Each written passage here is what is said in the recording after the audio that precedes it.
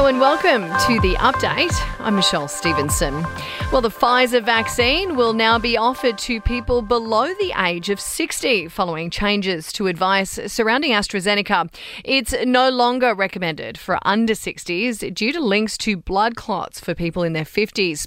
Australia's Chief Medical Officer, Professor Paul Kelly, says there's nothing to suggest, though, that the second dose is linked to the clots. In the UK, they've had almost 16 million second doses of AstraZeneca, and the rate of this particular rare but sometimes serious condition is much, much lower. While Labor's accusing the government of not properly preparing for the vaccine rollout, opposition leader Anthony Albanese says that the government's missteps have put our economic recovery at risk. The failure to secure deals for the early supply of a diverse range of vaccines has led to a heavy reliance on AstraZeneca, which has been subject to changing health advice, contributed to vaccine hesitancy. Well, more exposure sites have now been added to the New South Wales list after 3 more confirmed positive cases of COVID in Sydney's east. Victoria, on the other hand, had a good day of 0 cases. It says South Australia, WA and Queensland all amend their border restrictions for anyone who has visited a Sydney exposure site.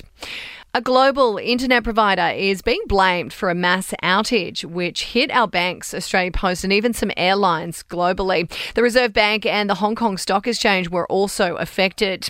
And the Treasurer says today's jobless data has smashed expectations.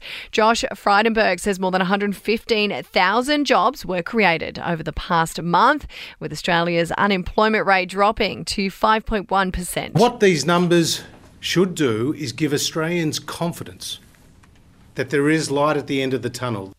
To sport now, and the NRL is considering stage 3 restrictions for the Roosters because of the COVID cases in Sydney's east. The players and staff are all being tested for the virus.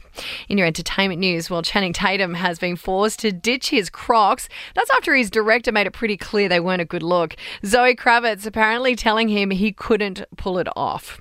Now, Seth Rogen has helped raise $10,000 for a Canadian art gallery by auctioning off one of his handmade ceramic vases. The actor perfecting his hobby during the COVID shutdown. And, well, life just keeps getting better for lovebirds Kourtney Kardashian and Travis Barker. The couple looking pretty relaxed while they were walking hand in hand during a daytime outing together. And that's the latest from the Nova Podcast News team. We will see you tomorrow morning for another episode of The Update. I'm Michelle Stevenson.